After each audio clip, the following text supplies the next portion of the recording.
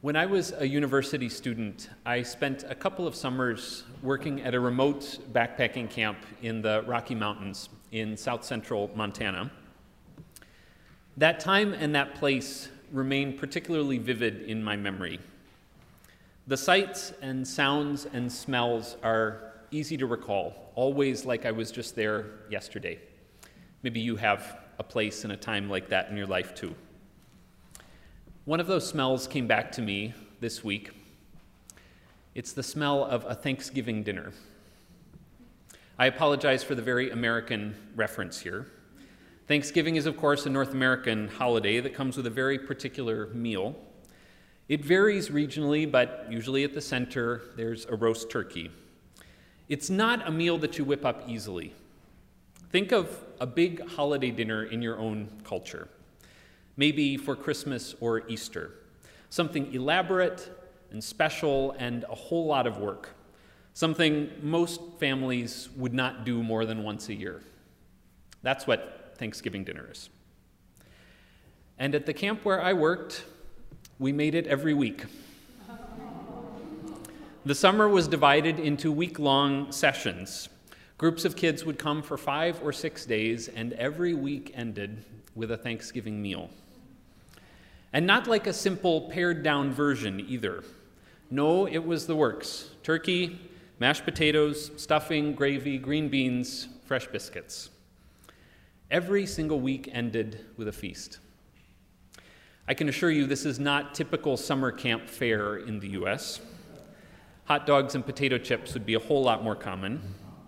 And there are any number of reasons not to cook this particular meal every week all summer. To begin with, it was an enormous amount of work. There were 100 or so mouths to feed each time, so the quantities were significant. 5 or 6 large turkeys, enormous cauldrons of potatoes, vats of gravy. It took the cooks the better part of the day to prepare every time. It also turned the kitchen into an unholy mess. It turns out that you cannot cook 6 large turkeys without grease ending up everywhere. That afternoon each week, you could slide across the kitchen floor like it was an ice skating rink. And Thanksgiving isn't even a summer holiday. It's an autumn one, a once-a-year celebration that is so tied to that time of year. There were lots of good reasons not to cook this particular meal, lots of reasons to do something simpler and easier. It was so much more than was needed. But Bob Quam, who was the director of the camp for decades, insisted on it. He insisted on the kids ending their stay this way, with something elaborate and lavish and extravagant. The hikers would tromp into camp after a week of sleeping in the backcountry and eating some stale bread and pasta, and the smell of roast turkey and fresh bread would welcome them back. That smell came back to me reading our lesson from John's Gospel this week, prompted by the smell of another lavish and extravagant offering. A few words about our context for the story today.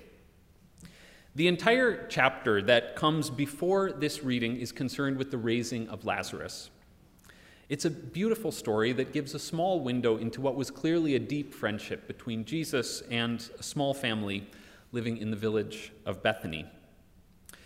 3 siblings, Mary, Martha, and Lazarus, are there, and when Lazarus becomes sick, the sisters quickly send a note to Jesus saying, "Lord, he whom you love is ill." Jesus is delayed in coming. Lazarus dies in the meantime, and the sisters know Jesus well enough to confront him when he finally does arrive, saying, "If you'd been here, our brother would not have died." Jesus weeps with them in their grief and finally calls his friend Lazarus out of the tomb, out from death into life once again. So that tender story is one bit of the context for our reading today. The other is that the long simmering conflict between Jesus and the religious authorities is now finally at a boiling point. When Jesus raised somebody from the dead, when he showed that even death was no match for the life that was present in him, the authorities recognized finally, just how profoundly he could disturb the order they depended on. And they finally decided it was time to take action. From that day on, they planned to put him to death, John tells us. All of that is hanging in the air when Jesus' friends in Bethany decide to give a dinner for him.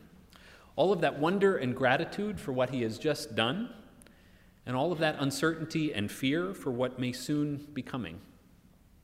Lazarus himself is there, the guy who only last week was cold in the tomb, now eating at the table with his family and friends. It's a charged scene, to say the least. And in the middle of the meal, Mary gets up, goes to her room, and comes back with a bottle.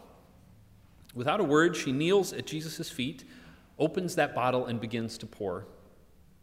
All at once, a sharp scent, something like mint and ginseng, fills the house, and Mary begins to wipe Jesus' feet with her hair. So you might be thinking, I've never seen anybody do that, but maybe that was a normal thing to do in that time and culture. Maybe that was a usual way of showing hospitality. But no, it wasn't. Very little in what Mary does here is usual.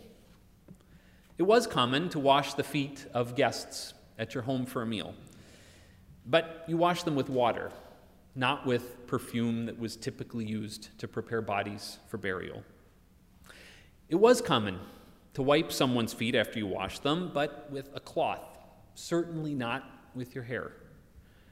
It was common to anoint someone. The Bible has lots of stories of kings or other leaders being anointed and blessed for the work that was ahead of them, but you anointed their heads, not their feet. And if you did anoint someone with oil or perfume, you used just a little bit, not a pound. Mary's action here is strange in many ways. It's sort of a mix of symbols and customs, and maybe more than anything, it is strange in its extravagance. The perfume that she used was costly, worth maybe a year's wages for a day laborer at that time. And to see her acting with such vulnerability had to be uncomfortable for those watching. Did she do this all in gratitude for what Jesus had just done? Or in anticipation for his death that now seemed all but unavoidable? Almost certainly both. Either way, her offering was incredibly lavish, so much more than was needed. Couldn't she just have said thank you, made a card, baked a cake? In the stunned silence that must have followed, Judas speaks up to object. Couldn't this perfume have been sold and the money given to the poor? We're told he has other motives, but I could sort of imagine any of the other disciples, even perfectly well-meaning ones, similarly struggling to understand what she has done. Shouldn't we be more careful than this? Shouldn't we turn away from that kind of extravagance? Was all that really necessary? There were lots of reasons for Mary not to do what she did at the dinner table that evening. But Jesus is interested in none of them. Leave her alone, he says. She bought it so that she might keep it for the day of my burial. You always have the poor with you, but you will not always have me. You have daily opportunities to serve and care for the poor, and you must certainly take them. Today you have the opportunity to care for me. Mary understands. Leave her alone. Mary understands a lot here. She understands what generosity looks like. She understands what gratitude looks like. She understands that Jesus will not be with them much longer. And even more, I think she understands that the love God has for us is like that perfume. Lavish, fragrant, extravagant, more than enough. Look back on Jesus' ministry, and that's what it has always looked like. It began with a wedding, after all, and water turned to ridiculous quantities of well-aged wine. It continued with an unexpected feast for thousands on a hillside, with living water that never runs dry, with living bread that satisfies forever, with room for all in God's home, with grace upon grace, more than enough. I came that they may have life and have it abundantly, Jesus said. That's a pretty good summary of his whole ministry, because that's what he has always offered: abundant life, life full to the brim. That's what life in his company is like. And Mary reflects that back to him in her offering. She cares for him with something of the extravagant love with which he cares for us. The director at that camp that I worked at definitely understood the extravagance of God's love. And I am sure that's why he insisted on all of those Thanksgiving dinners, troublesome and impractical though they were. He wanted each group that came through to have that experience, to be guests at a feast that was so much more than was needed, to find themselves the recipients of a gift of lavish hospitality, to be surprised again by grace. Friends, that's what the love of God is like. It is being welcomed to an abundant feast. It is being anointed with costly mercy. It's being surrounded with the fragrance of joy. It's being embraced with strong and gentle care. It is more than enough. Mary understands, and she reminds us today. She reminds us also of the lengths to which that love will go. The little village of Bethany is just outside Jerusalem, and the very next day, Jesus will be on his way there one last time, walking the way of love.